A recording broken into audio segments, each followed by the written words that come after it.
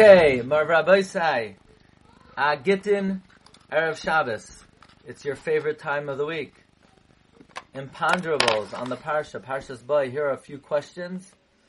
And here we go. Fasten your seatbelts. A few kashas on the Parsha. If you remember in Parshas Vayechi, we had an approach of why we encounter so many mikra kitzarim, short psukim, which Rashi defines as it doesn't tell us the subject of the pasuk, it's sort of implicit. And we said because it's a Parshas Sumah, so our eyes were sealed shut from recognizing the depth of the Torah, so therefore the Torah is, so to speak, derech katzar. But it's interesting to me that by Makas Arbe,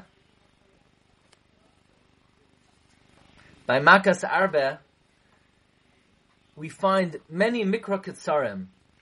It says, "V'lo yuchal lirois es haaretz." They could not see the earth.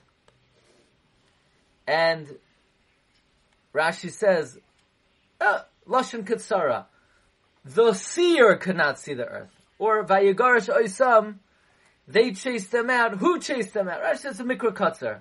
Why dafka by Makas Arbe do we have mikra katzar? There's an interesting idea that Rav Simcha Bunim of Shischa says that Makas Arbe corresponded to the Torah Shebal Peh. That Hashem never actually told Moshe Rabbeinu what Makkah to bring. And he left it up to Moshe Rabbeinu to bring a Makkah. And Moshe darshaned a Makkah that since Hashem said Ulaman Tesaper, and it says the word Tesaper by Yoel, so therefore we darshan that it's Makas Arbe. And because Paroi said Pen Yerbeh, so Moshe wanted Dafka there should be Arbe. We see there's an idea that the Arbe was begeder, a revelation of Torah Shebal Peh. There are other examples of this, where it says Vayonach by the Arbe, and it says Vayonach b'yom HaShabbos. From there we learn the Arbe rested on Shabbos. Actually, the only Makkah where Paroi says Chatasi Lashem v'lachem, I sin not only to God but to you, is Arbe, because Paroi knew this was the koyach of Torah Shebal Peh of Moshe. So possibly, Rabbi Isai, I'm thinking now, because Arbe was a riboy of the Torah Shebal Peh, therefore it's kotzar in the Torah Shebachsav. That's why we have mikra kotzar by Makas Arbe again and again. Why? Because since Arbe was a reflection of an expansion of the oral law, it was therefore a diminution of the written law. Okay.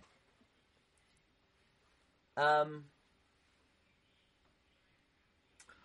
in Perek Yud Aleph Pasuk Aleph it says Acharei chen yishalach eschem mizeh, from this God will send you away from this.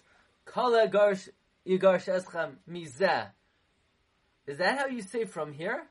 From this? Why? What's this expression? Mizeh, mizeh, 2 times. Another question. It says that the Jewish people borrowed from the Egyptians silver. Vayitein Hashem eschein ha'am be'enei Mitzrayim. God made us very gracious in the eyes of Egypt. And even Moshe Rabbeinu, he became very great in the eyes of the Egyptians. Huh? What does that got to do with anything? Does that have to do with the fact that we borrowed things from the Egyptians? Is that relevant to the story of the Exodus? What does that have to do with? Why is the Torah telling this to us? That Moshe Rabbeinu became very great in the eyes of the Egyptians.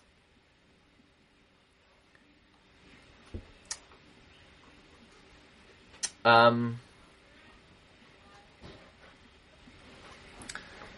will tell you a thought on that.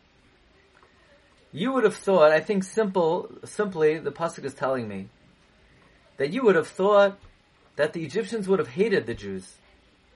After all, we've just destroyed their country, their water system, their irrigation system, their economy, their climate, their livestock. We decimated every aspect of their society. No! We were charming in their eyes. They lent us things. You would have thought Moshe Rabbeinu in Egypt would have been persona non grata, that everyone would have hated him. No, just the opposite. Despite the fact that he was the agent of destruction to Egypt, they loved him. He was honorable. How could such a thing be? The answer is because when you do the right thing, you don't lose out. When you try to stick up for the honor of Hashem, it only elevates you, even though it seems impossible. Next question. It says, and all of Klal Yisrael shechted the current Pesach. From here we see Shluchai Shaladam Kamaisai.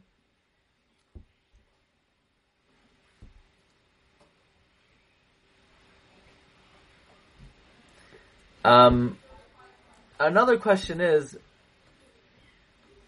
why do we learn out the concept of Shel Shal Adam Kamaisai Davka from Karban Pesach? We could have learned it out anywhere.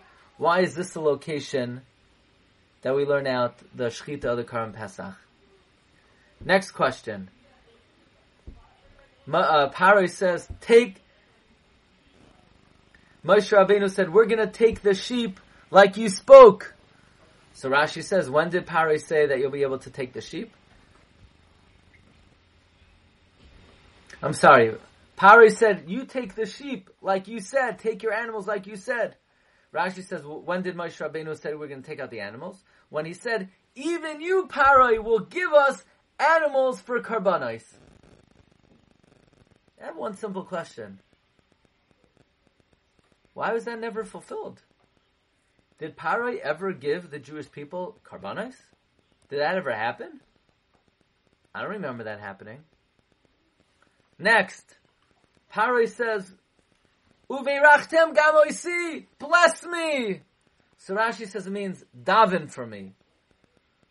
Why does Rashi interpret it shaloi kipshutai?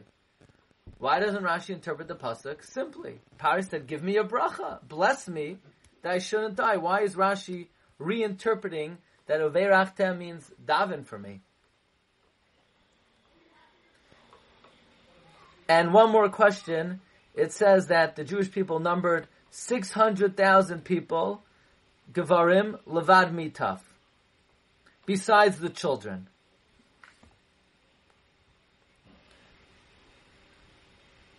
Rashi says it means men over 20. What about the Zakanim? Why are the Zakanim not spoken about? Do these 600,000 include people over 60? When we say in Parak Yud Beis, Pasuk Lamed Zayin, Vayisu b'nei Yisrael me'ramsei sukkos k'sheish me'as elef ragli hagevarim. Rashi says ben esrim shana v'amala. What about people over 60? It sounds like they're counted. Usually we don't count them. Why over here are they grouped together with the people over 20? Okay. We're going to segue now on to the shir on tefillah.